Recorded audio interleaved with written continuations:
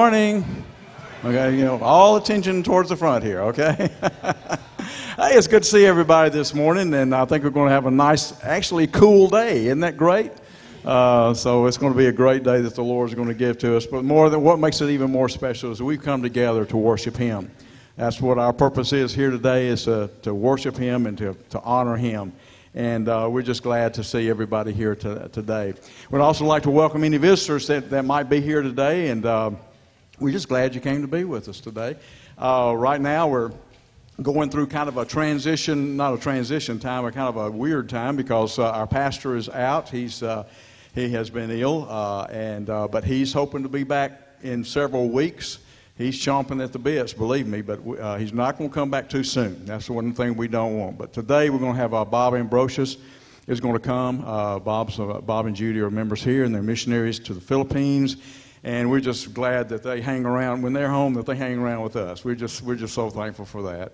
And so Bob's going to come and he's going to share the word with us this morning.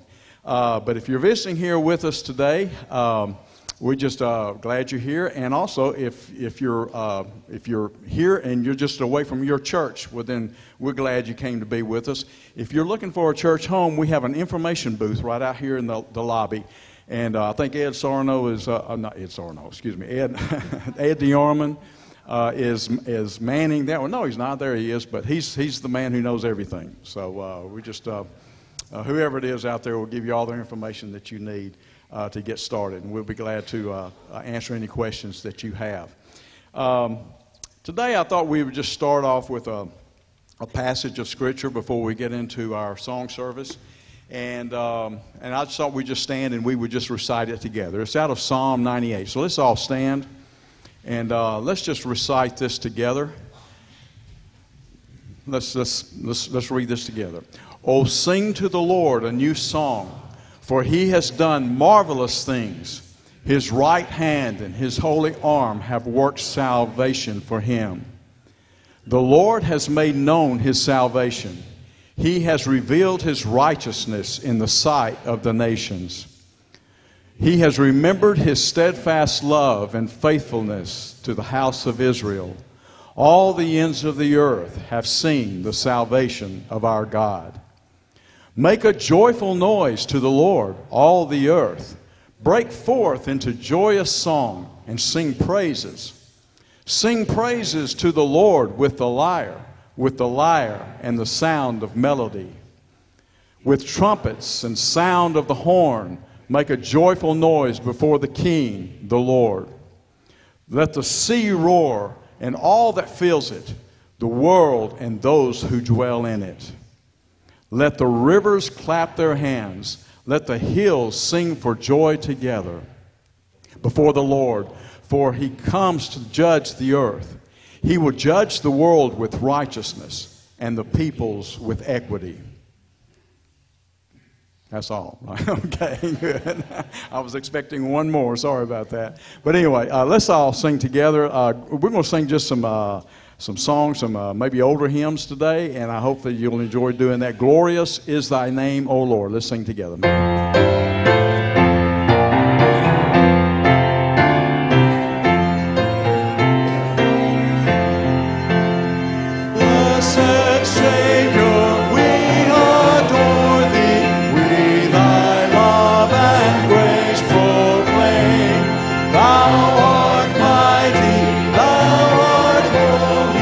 Glorious is thy matchless name.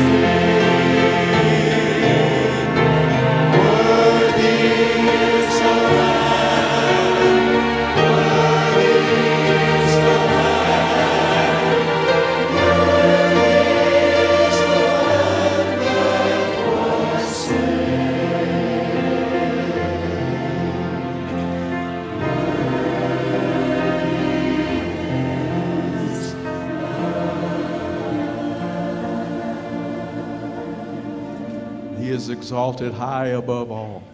His name is worthy to be praised. Let's lift his name up.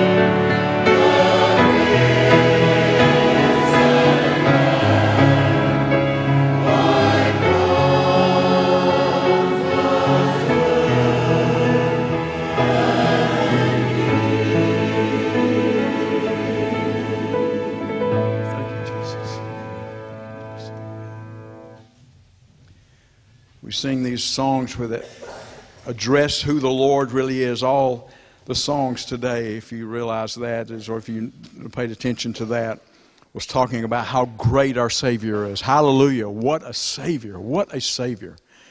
And he goes in on that last song, I lift your name, your holy name, Jehovah God, Elohim, the great I am, the risen Lamb, is my comforter and my King. And that's who we've come to worship today. I want you to listen to the words of the choir as they sing a medley of numbers. Some of them you'll recognize. And just listen to them, and let's just worship the Lord together.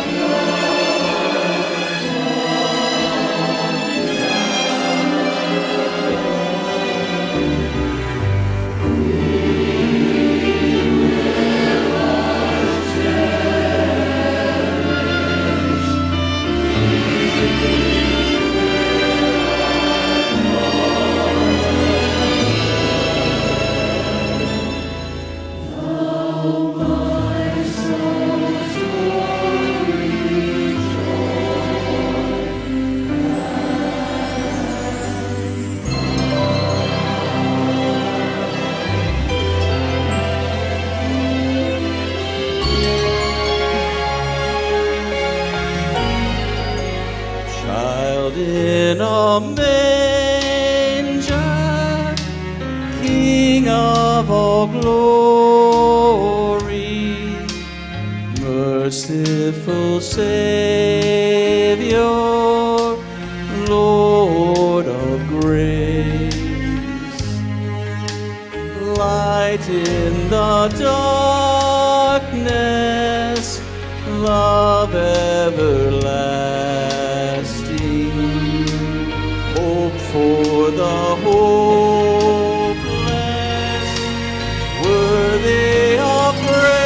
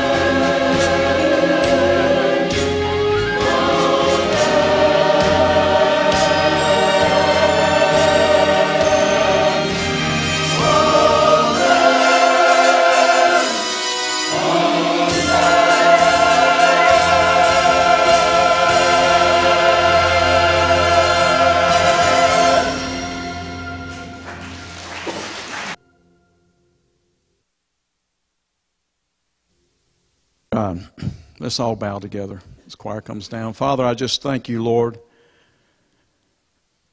for who you are. God, we come together today because we know who we are.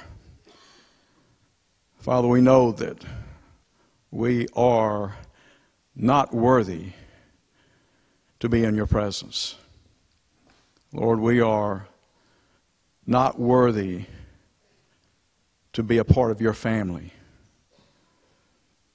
Lord, we are not worthy to be called your children. Lord, we are not worthy to be able to call you Father. Father, we know that we are not worthy of the great sacrifice that you have made for us. God, knowing as we have sung, you're the King of all nature, the King of all nations, Son of God, and the Son of Man. Lord, you are great, and you are awesome, and you're almighty. And God, we know that we are so small. So God, we praise you this morning as we come together as a group of believers to worship you, to honor you, to glorify your glorious name, to lift your name up above every name under heaven and earth. So Lord, we thank you that we've had this time to express ourselves in song, be able to open our hearts to you, Lord, because we know that more than listening to our words or listening to our songs, Lord, you're reading our hearts. Father, you know what's in our minds. God, we know you know that we love you. And Father, in our just small way, Lord, we want to express to you how much we love you. So God, we just thank you that we've had this time together, that you've allowed us to have this time together. And Father, as we continue on in our worship time, Father, I want to pray for Bob as he brings the message to us this morning. Father, I know you've laid something on his heart special. Lord, will be opening up the Word. And Lord, your Word is special and it's powerful. And Lord, I just pray that you would speak to our hearts, Father. I just pray that your Spirit this morning will open every heart, every mind, every ear, God, that we would listen and we would know that you are God. Be with us now during the rest of this time. These things we pray in your Son, Jesus Christ's name. Amen. We don't have one like this in the Philippines. You bet. I just want to see how high it goes.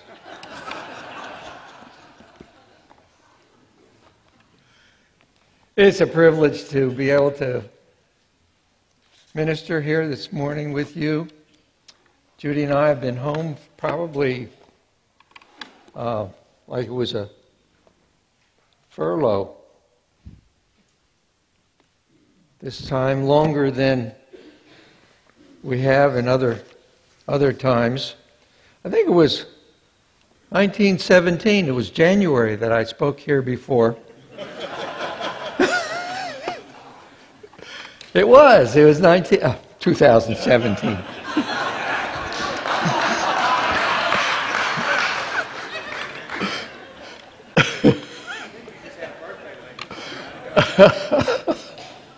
Yeah, it was just before my birthday. Now it's after my birthday. Give me a break. I'm 81. Well, we have good news from the Philippines. The translation of the Bible in Kalanguya will be coming off the press in the second or third week of March. So Judy and I can now make a date for when we will actually return to the Philippines, which we're talking about the 11th or 12th of March. But we're so thankful for that. And I'm looking forward to being back in the Philippines and having the dedication of the whole Bible in the Kalanguya language. It so happens that this will coincide with conference, so we'll have conference and the dedication at the same time. And we'll have a large group of people, and we'll also meet right there at the church that you folks helped to finance, and that church has been an incredible blessing to our folks there. You remember what I spoke on 3 years ago? So I can speak same thing today, right? I'm not going to do that, and I didn't have a PowerPoint then, and I don't have a PowerPoint now. But I'd like you to turn your Bibles to the 3rd chapter of Romans. And we see there's a great clock back there. We don't have one of those in the Philippines. We could probably put one in that church because we do have electricity there. But it would be useless anyway. Because in the Philippines, we're not time-oriented. We're event-oriented. It's not when it happens, it's just if it happens. And so if folks come to church, now at our church at the center, we do have more time orientation. And folks, we start and end pretty much at 12 o'clock. No, end at 12 o'clock, before 12 o'clock. But I'd like you to turn with me to Romans chapter 3, verse 21 to 26. And then keep your finger there because we're going to refer back to that several times. But now, apart from the law, the righteousness of God has been manifested, being witnessed by the law and the prophets. Even the righteousness of God through faith in Jesus Christ for all those who believe. For there is no difference, no distinction. For all have sinned and fall short of the glory of God, being justified as a gift by His grace through the redemption which is in Christ Jesus, whom God displayed publicly as a propitiation in His blood through faith. This was to demonstrate His righteousness, because in the forbearance of God He passed over sins previously committed. For the demonstration, I say, of His righteousness at the present time, so that He would be just and the justifier of the one who has faith in Christ. Honey, I need water. Let's pray.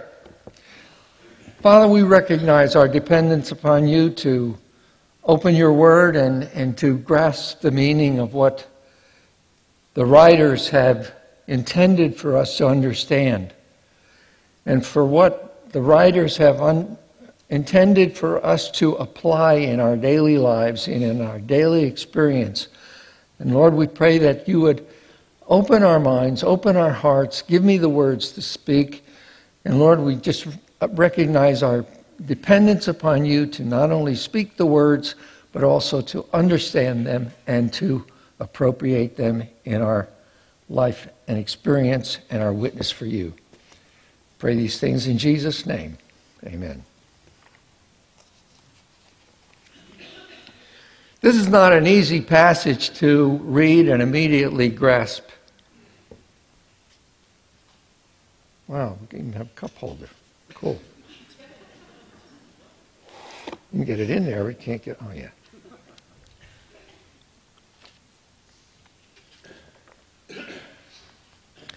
But I believe that it is very freeing when we really understand what Paul is describing here. But first we need to understand the problem for which he is addressing a solution. When we experience certain symptoms and sickness, it's important to go to the doctor and get a proper diagnosis, which in turn leads to, hopefully, a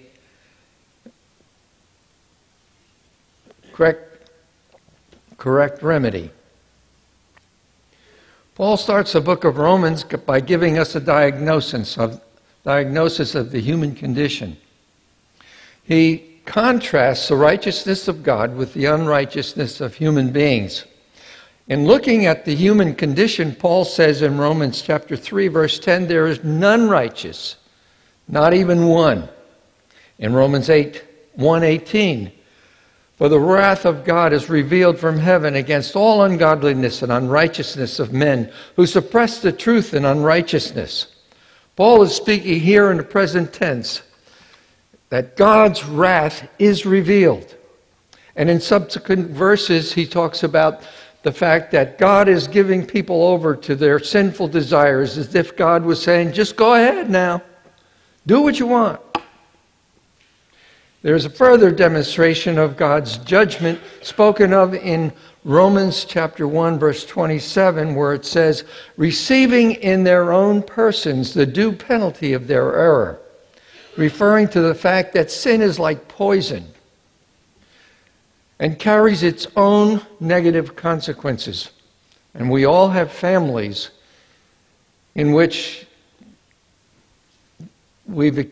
those in our family have experienced exactly this. The choices that they have made in their lives have carried the consequences by those choices. Now, he summarizes the human condition in Romans chapter 3, verse 10 to 12, that there are none righteous, none who understand, none who seek for God. All have turned aside, all have become useless. None who do good, not even one. So Paul has done an effective job in identifying the problem so we can understand the necessity of the remedy. What we read in Romans chapter 3, verses 1 to 26, is the foundation for the remedy and what the remedy involves. I like those words, but now. Regardless of how depressing the diagnosis seems, there is a remedy to the solution. But now, apart from the law, the righteousness of God has been manifest by being witnessed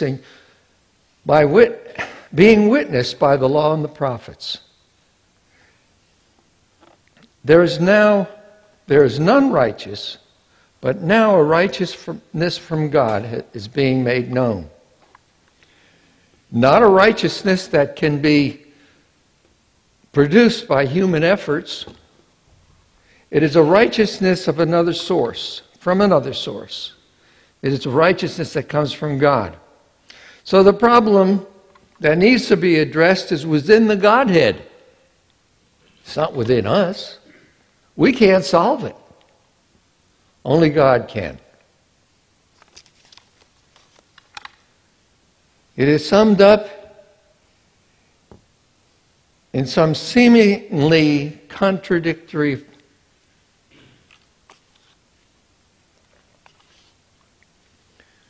statements. In chapter 3, 23 and 24, all have sinned and are being justified. Paul describes us among those who have, of the all who have sinned, yet being justified. Then in Romans 3:26, there's another that appears to be a contradictory statement that Paul describes God as the just and the justifier. I'm going to ask you a lot of questions during this message because I want you to just think about it. I'm not asking you to raise your hand or respond in any way. I just want you to think. So I'm going to ask you some questions. How can God be just and at the same time be the justifier? That appears to be a contradictory statement. In the dictionary, the definition for justify is to be vindicated or to be justly treated. But how can God justly treat the wicked who deserve death and at the same time vindicate them? which means that they don't receive what they deserve. How can he do that at the same time? This is the problem that needs to be addressed within the Godhead. We can't figure it out. We have no solution for it. Because if God is just, he cannot vindicate the wicked unless there is a legal basis for it.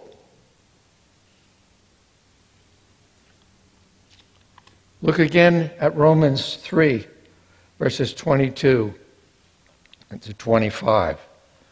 There is no distinction, for all have sinned and fall short of the glory of God, being justified as a gift of his grace through the redemption which is in Christ Jesus, whom God displayed publicly as a propitiation in his blood through faith.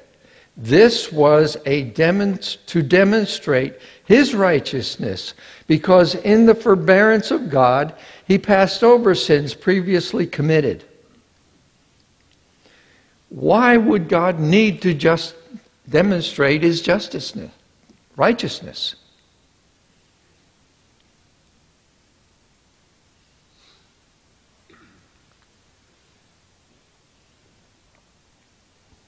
Because God looked on as being unjust.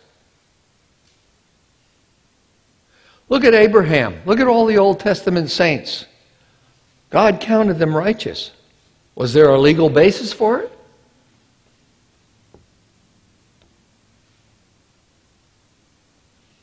God counted Abraham righteous because he believed God. God told him that he would have descendants as the sands of the sea and the stars in the sky. And he believed God. God told him to sacrifice his son. He believed that God would raise him up because he believed God's promise if he killed his son. See, God's not locked in time like we are. God's not working on a timeline. There was that legal basis for Abraham and all the Old Testament saints, the same as it is for us. Because the sacrifice of Jesus Christ was known to God before the foundation of the world. And it was on the basis of Christ's sacrifice for sin that he was able to count Abraham and all the Old Testament saints as righteous and forgive their sin. Here we talk about a propitiation in his blood through faith. The reference to blood, of course, is the reference to Christ's death on the cross, where his blood was shed. Let's enumerate now what is being referred to here. There are four things that are revealed. All have sinned. All who have sinned have been justified, may be justified. All who have sinned may be justified. They can be justified by the gift of God's grace. This is made possible through the propitiation by Christ's blood. But let's look in the dictionary and find out what the word propitiation means. It means to turn away judgment by satisfying its demands. To appease an offended person. If there is an offended person whose just demands need to be satisfied, who is it? Of course, it's God. It is his judgment that need to be addressed. Who is going to turn away God's wrath and satisfy his judgment? Christ turned him away. Christ turned away God's wrath and satisfied his judgment by offering his blood as a propitiation for sin to satisfy those righteous demands. To really understand this, let me ask you another question. For whom did Christ die? Some would say he died for the world. Some would say he died for sinners. Some may say he died for me. And all would be true, since we benefit from his death. But it is we that but it is not we that make the cross necessary. It is God's holy and just disposition that makes the cross necessary. Jesus died for God, because God's righteousness, wrath, and judgment demanded an atonement. Some of you may have Bibles that use the word atonement in place of propitiation. That's a good word. But it doesn't capture the meaning of satisfying certain demands, and so I chose a translation that uses the word propitiation. We don't demand the cross. People would be satisfied with an agreement that says, as long as you're sorry for your sin, confess and repent, you can be forgiven. In fact, that's the philosophy of a lot of belief systems that don't base their beliefs on the Word of God.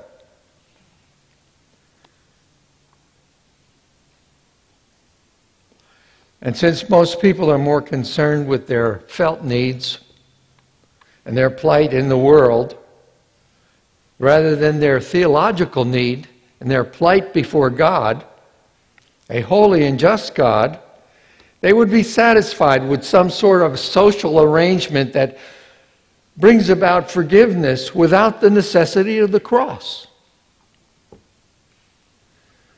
But that is not possible, because of our natural position is that we are under the judgment of God, guilty, deserving God's wrath and judgment, and helpless to do anything to please God. These are the three things we always make very, very clear in the foundational teaching to our tribal folks.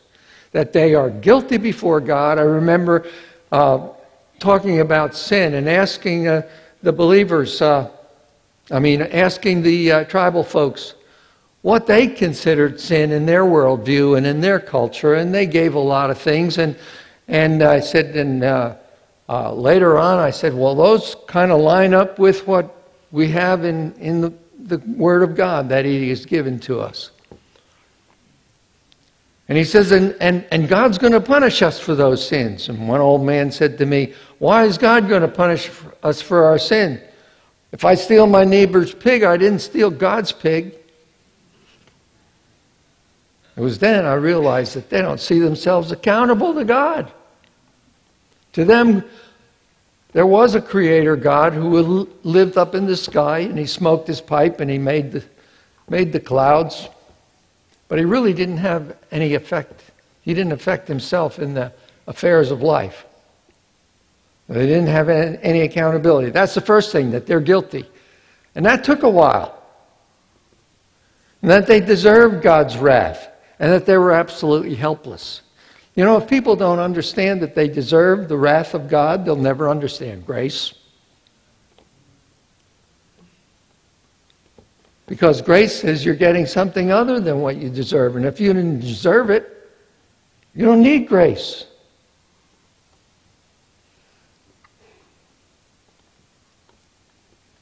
So the demand for the cross came from within God Himself.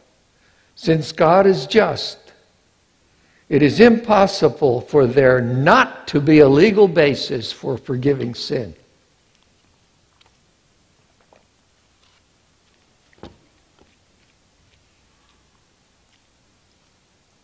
In the Old Testament, Exodus 23:7,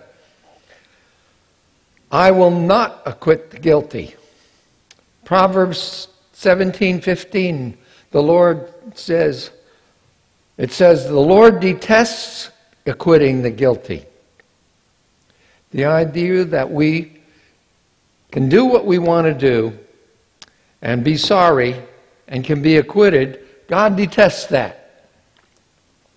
If God could just forgive sin because He is a loving God, the cross would be unnecessary, and the death of His Son would be an extremely unnecessary gesture, if it was not for the fact that it fully satisfied the just wrath of God. God is just, and justice demands a penalty.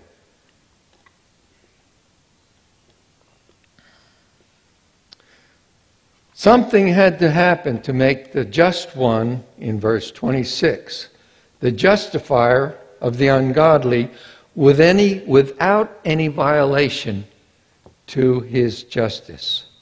Someone had to propitiate His justice and turn away His wrath. And there are two options. You and I suffer the consequences of our own sinful actions through death and eternal punishment and separated from the life of God. That's one option. Or a sinless human being offers himself as a substitute for those who are sinful. This is what happened at the cross. This is why Jesus had to become a man, the representative of you and I, but sinless, standing between the judgment of God and the sinfulness of man, absorbing the wrath of God in Himself. Many people label Christianity as being too exclusive and Christian as being somewhat arrogant because we contend that there is only one way to God. However, their argument is really not with us, it's with Jesus, who said, I am the way, the truth, and the life. No man comes to the Father but by me. John writes in 1 John 1, chapter 2, verse 2, and here we have that word propitiation again. Christ Himself is the propitiation for our sins, and not for ours only, but also for the sins of the whole world. I say Christianity is the most inclusive religion. It includes everybody that will believe, that will see themselves as guilty, deserving God's wrath, and come to an appreciation of the grace of God. John makes a similar statement in where the word propitiation again is used in 1 John 4:10, where he explains how God's love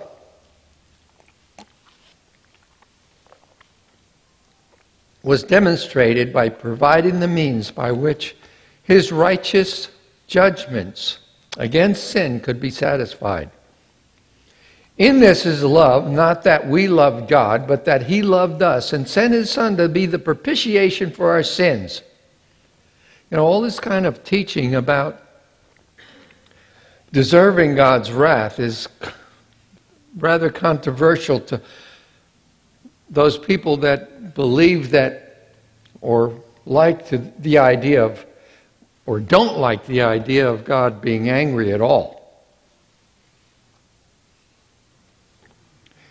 They only want to believe in a God who is love, who is too kind and merciful to send anyone to hell, especially one who is trying his best to do what's right.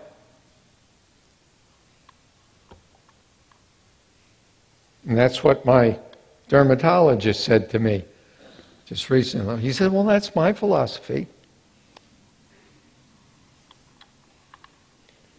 God doesn't really care.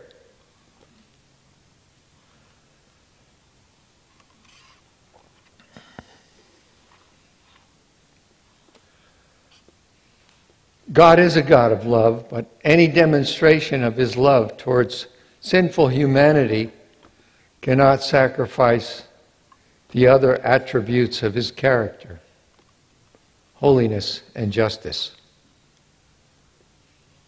Oh yeah, I remember what I said to my dermatologist now. I didn't say God doesn't really care. I said, but how good is good enough? He said, yeah. Didn't think about that.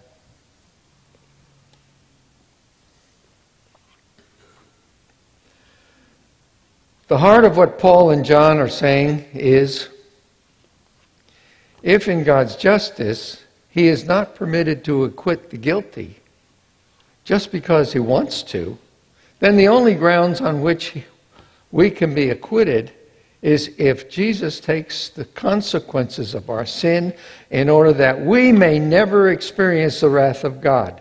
And as a result, you and I can be acquitted. Romans 4:5 tells us that the ungodly can be justified.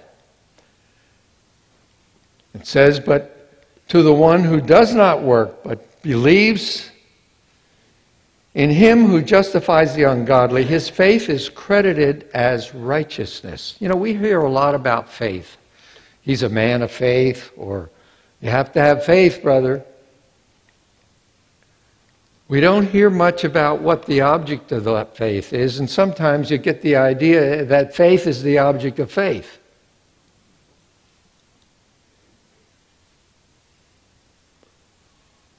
I can have great faith in thin ice and walk out on the ice and fall through. And if somebody is standing on the shore, he's not going to say, "You should have had more faith, brother." There was nothing wrong with my faith. The problem was with the ice. It was the object. There are two things in the character of God that make the cross necessary: God's justice and God's mercy. But these two things are incompatible. Justice gives people what they deserve. Mercy is not giving people what they deserve. How can you reconcile those two things? So it is impossible to be just and merciful at the same time. We can't apply mercy and justice to the same person for the same crime. Say, for example, I get caught speeding. And I was speeding 30 miles over the speed limit. And I understand if you're that far over the speed limit, you've got to stand before the judge. So I stand before the judge and he says, "Are you guilty?" How do you plead? Guilty or not guilty? I said, "Guilty."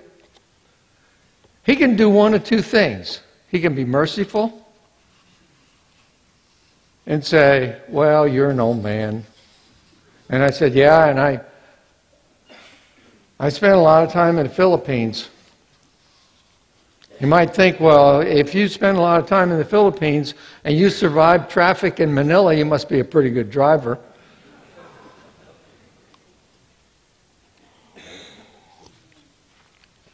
And he can show me mercy and say, well, okay, well, you're a nice person. Well, I'll just don't do it again.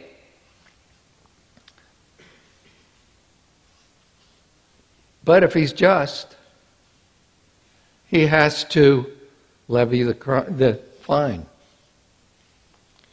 And he's not going to show mercy when you're 30 miles over the speed limit. It's going to be a big fine. So he says, your fine is $300 and that includes court costs. He said, you have $300? I said, no.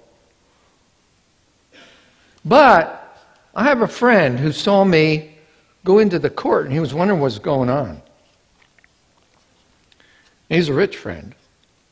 I don't have too many like that. And he comes up and here's what's going on. He says, I'll pay it.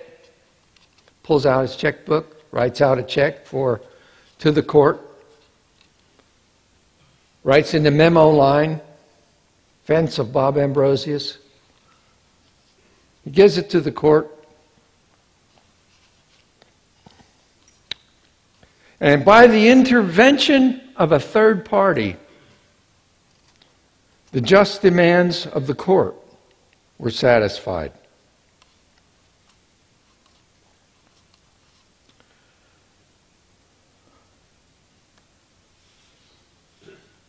And in the same way, Jesus' death became justice for our sin, allowing God to extend His mercy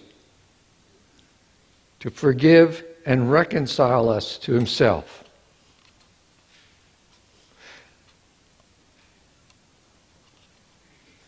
It was the intervention of a third party that satisfied the justice of the court, and it was the intervention of Christ on my behalf that satisfied God's justice.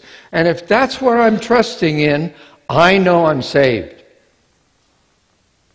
But I'd like to address a phenomena that's quite common among those that attend traditional evangelical churches, and that's the assurance of their salvation.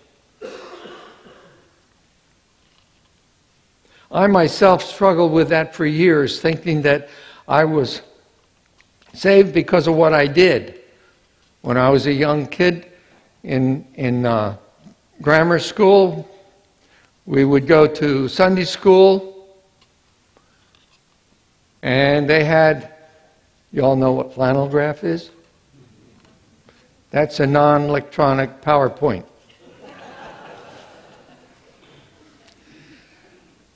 And on the flannel graph, the teacher would put a heart up there and put snakes and stones and nasty things in there and said, that's your heart.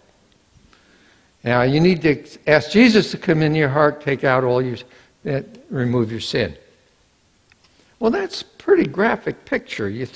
Jesus is going to take all the bad things out of my life, and so that means I'm going to be better.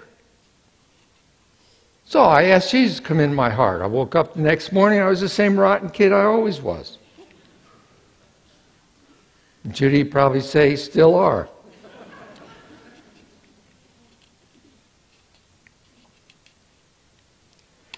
And when my expectations were not met,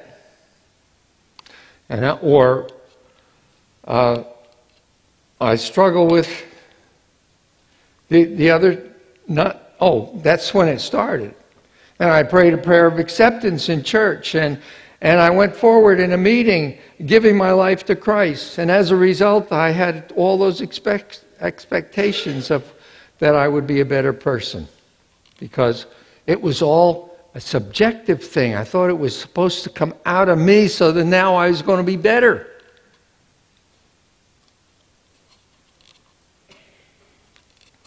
And I bet I'm talking to some here that felt the same way. When those expectations were not met, I thought maybe it didn't take.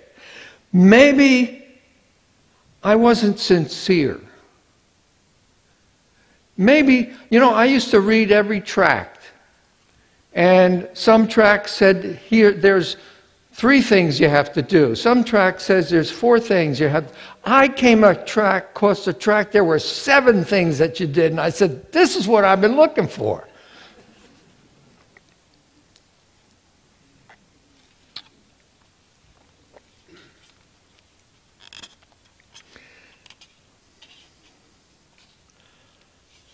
Even one time when I was about 17 years old, while on a music staff at a Bible conference up in New York State, one of the speakers ended his message by saying, if you don't know when you were saved, you're not saved. I thought, I hadn't heard that one before. So when he prayed the prayer and said, follow after me, I followed after him, and then I immediately wrote it in my Bible. The date. I lost the Bible.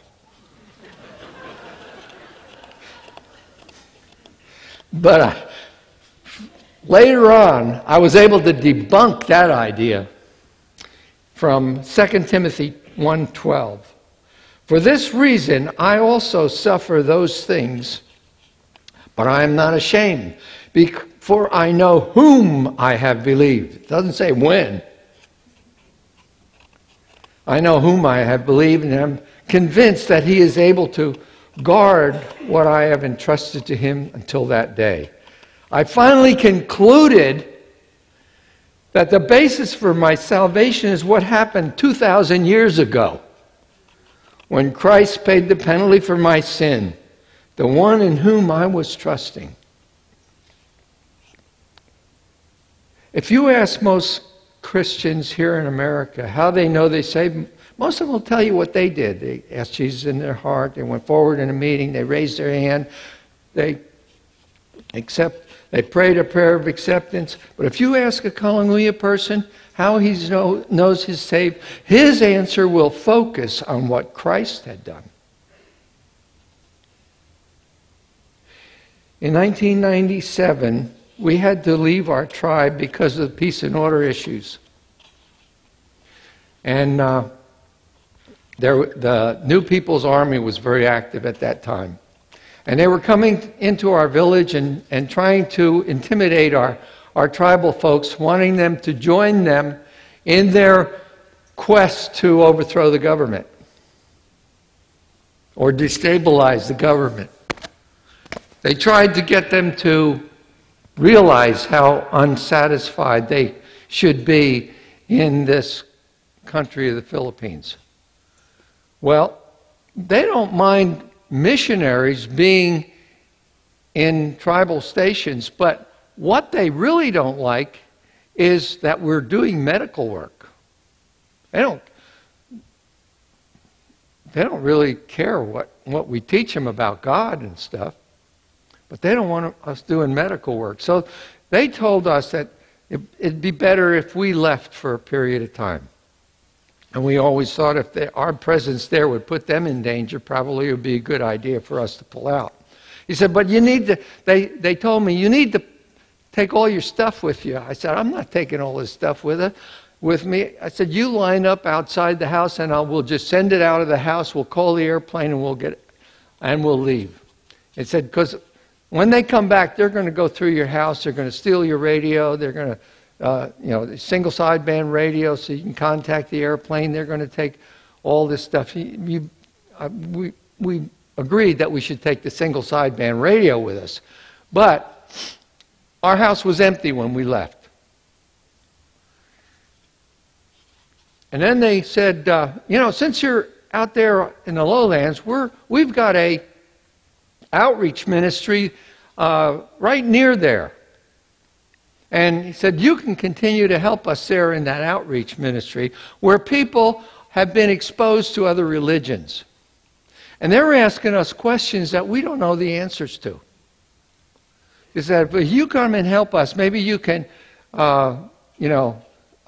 answer some of their questions. So I showed up and they said, okay, your turn, you teach.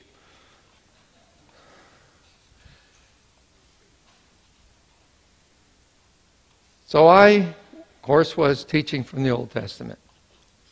I was teaching how man was guilty before God, how man deserved nothing but God's wrath and judgment. I was talking about the fact that we were absolutely helpless to do anything to please God. And one fellow came, and then I told him what Christ did to pay the penalty for a sin to satisfy God.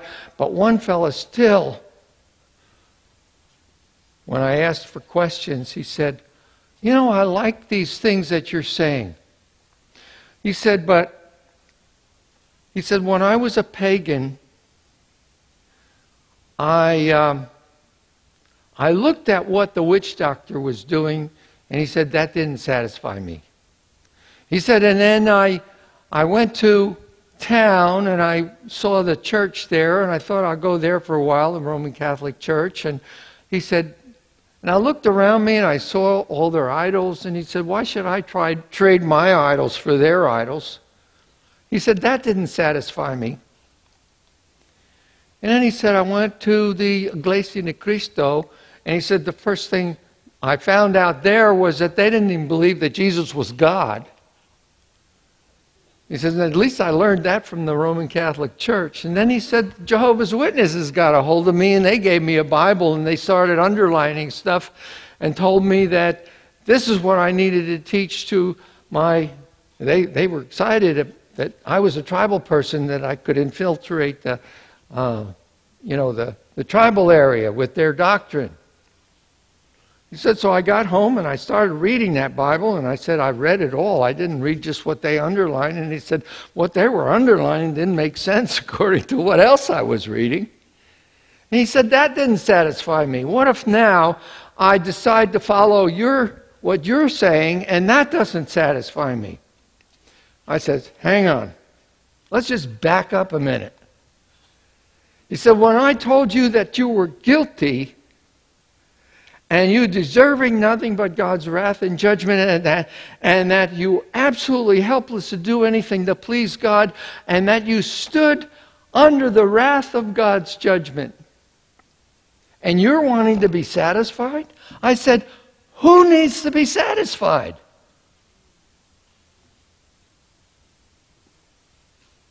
God needed to be satisfied.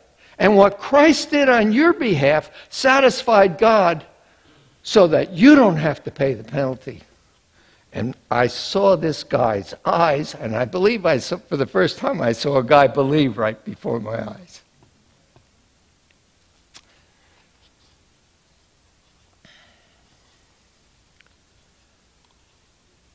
Vicente became a solid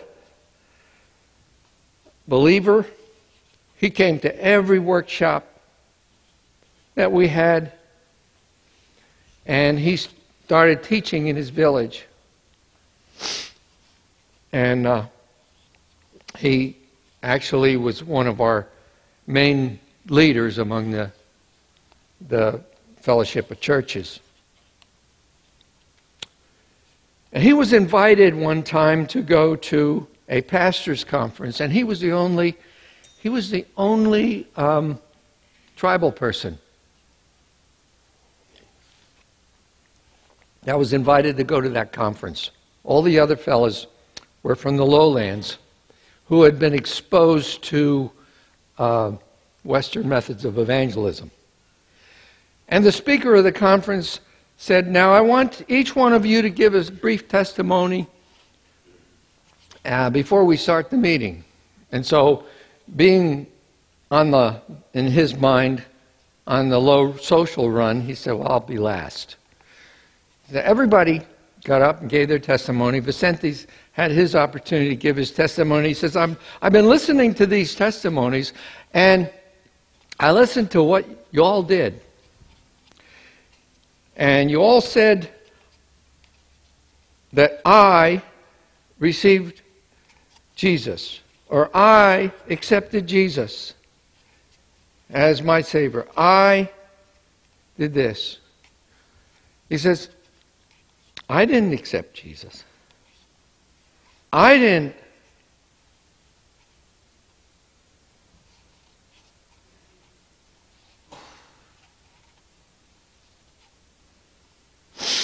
Do any of those things that you were talking about.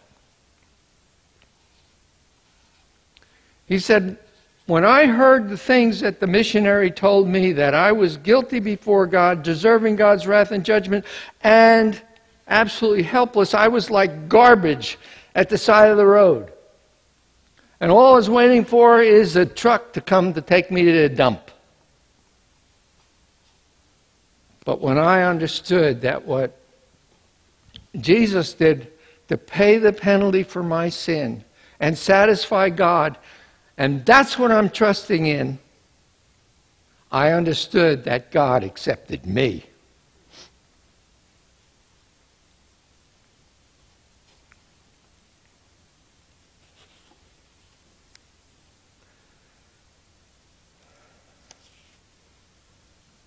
In Colossians chapter 2, and those of you who attended the Bible study on Colossians, forgive me for, wow.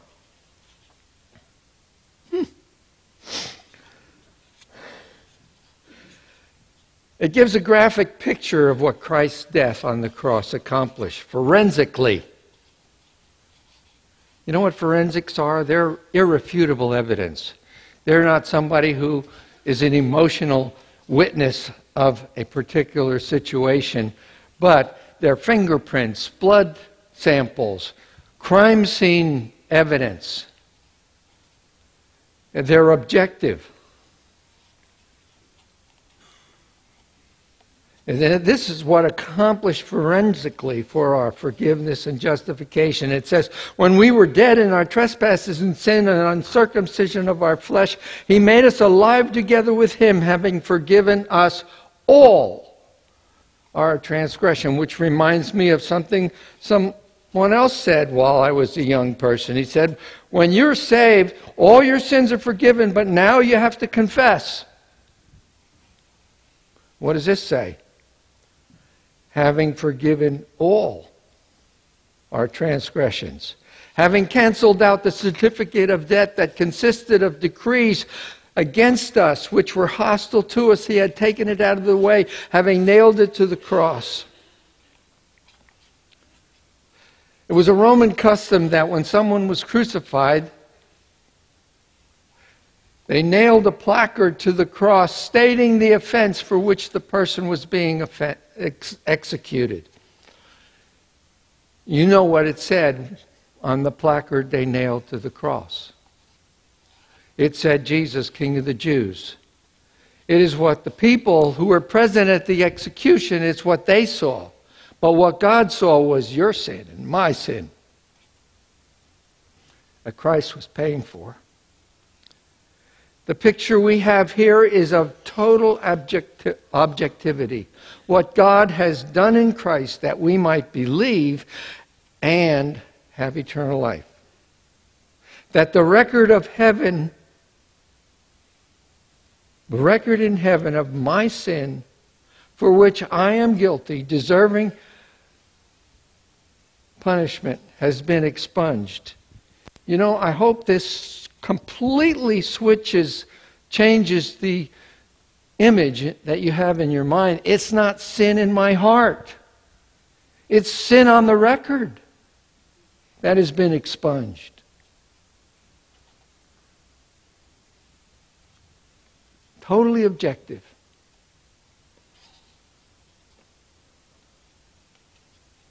Why? Because Jesus, who had no sin of His own, intervened as my substitute, was taking my sin as if He were me, and I was declared righteous as He is righteous. For God made Him to be sin for us, who knew no sin, that we might be made the righteousness of God in Him. Let's pray. Heavenly Father, we just thank You for Your word. We thank You for the assurance that we can get from Your word by knowing that the cross satisfied You. And Father, we just hope and pray that if there are folks here who have been struggling with their assurance of salvation, that some of these things, that this would clear up as it has done for me. These things that bind us, to free us to understand that You have been satisfied and that Your justice is no longer standing against us as the basis for our punishment, but Christ took it all. We thank You for that realization, and we pray that You would help each one of us to apply it in our daily lives as we move forward with You. In Jesus' name we pray. Amen.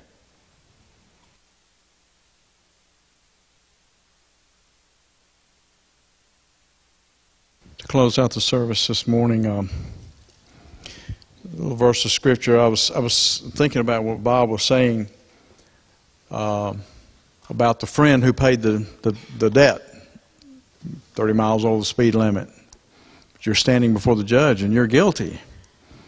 And you owe the debt. But somebody, a friend, comes and pays that debt. And what's on record, as you said, is paid in full. You walk free. We walk free. Isn't that exactly what Christ has done? And you know, Jesus said that this is what a friend is. He says, for one thing, he says, there's a new commandment that I give you, that you love one another as I have loved you. And then he says, greater love has no one than this, than someone lay down his life for his friends. What a friend we do have in Jesus. And that just came to mind. Right before the service, I had forgotten to come up with a song to close with, and me and Sharon were talking, and we just came up with this song. I think is a great song. We haven't done it in a long time. Didn't even have it in our database back here, but most of you will remember it. But let's just start singing it. I think most of you will know it. So Jesus is all the world to me. He's our friend.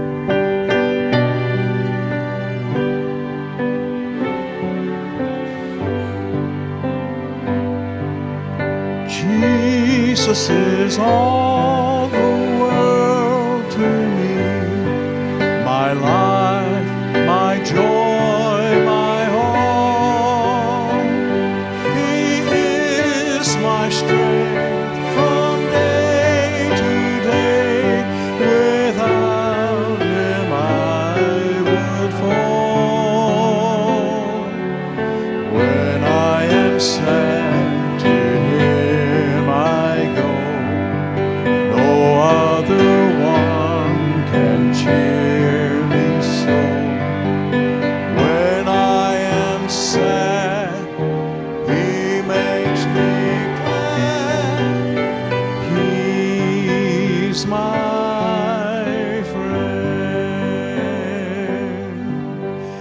Jesus is all the world to me.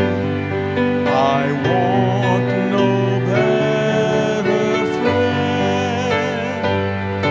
I trust him now. I'll trust him when life's fleeting day shall end.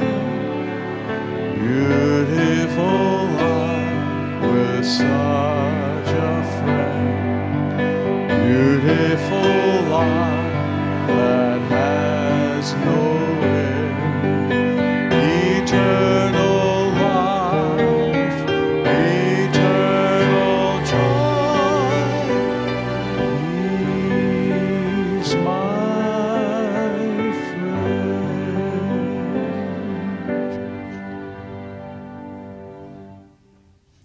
Bob, you're 82. You're supposed to use the rail. You're making the rest of us look bad. 81. Okay, pardon me. Yeah. Well, what'd you think? You know, we know Bob as a friend.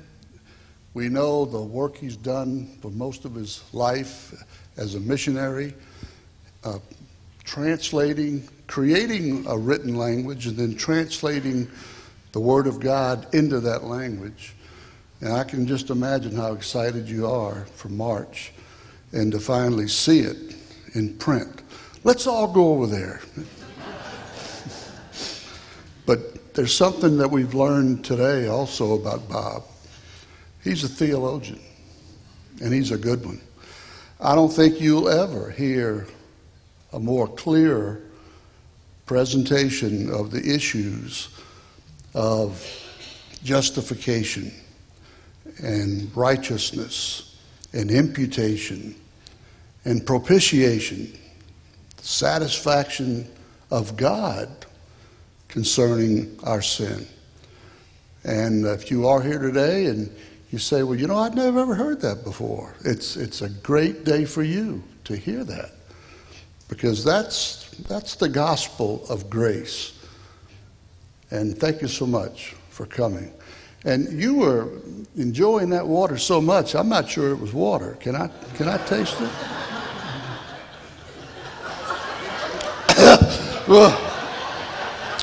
Whew. That is some kind of hooch. Do they make that in the Philippines? We've had a great day. Thank you for sharing it with us today. Just as we leave, pray for the continued healing and recovery of Nancy Baines, who had a new knee added to her identity. She's had so many things done that we say she's not the woman we used to know. Jackie Hansen, she had a reverse shoulder substitute. They installed a new shoulder, but like my wife Glenda, they had to reverse it and put the ball where the socket goes and the socket where the ball goes, because without the rotator cuff, they've learned that it holds up better, it stays tighter. But they're home, they're recovering. Joy Knotts had an incredible eye procedure where they put a stent inside her eye and substituted a lens, and she's feeling great. And she sees Bill, and she's wondering, is he having plastic surgery done? You know, what's... And then Jim Franklin, he had to have another surgery to clean out the infection, but they did that, and he's home. He's chomping at the bit to be back in the fellowship. You pray for all of these people. And a reminder that our small groups meet tonight and Tuesday night, and also Tuesday, the Joy Club will have pizza, popcorn, and a picture show. And what's the name of it? I keep forgetting. Though None Go With Me. You got that, Harlan? All right. He said he wasn't coming if it was an X-rated movie, and it's not. It's a good movie. But we'll do that Tuesday. All right. Well, let's stand and we'll have our benediction together. Dear Father, thank you so much for the blessings that we've enjoyed today. It's a blessing to be with fellow believers and to be able just to sing praise to your name. Thank you, Lord, for Ron and his leadership in our musical praise, but also to hear the Word of God taught. Thank you, Father, for Bob and for all you've put into his mind, for all the work that he's done, so that the people in the Philippines can do what we have the privilege of doing, opening our Bible and reading in our own language what you have said. Thank you that today has been a day when we could honor you, but also learn from you and feed upon the wealth and the depth of your word.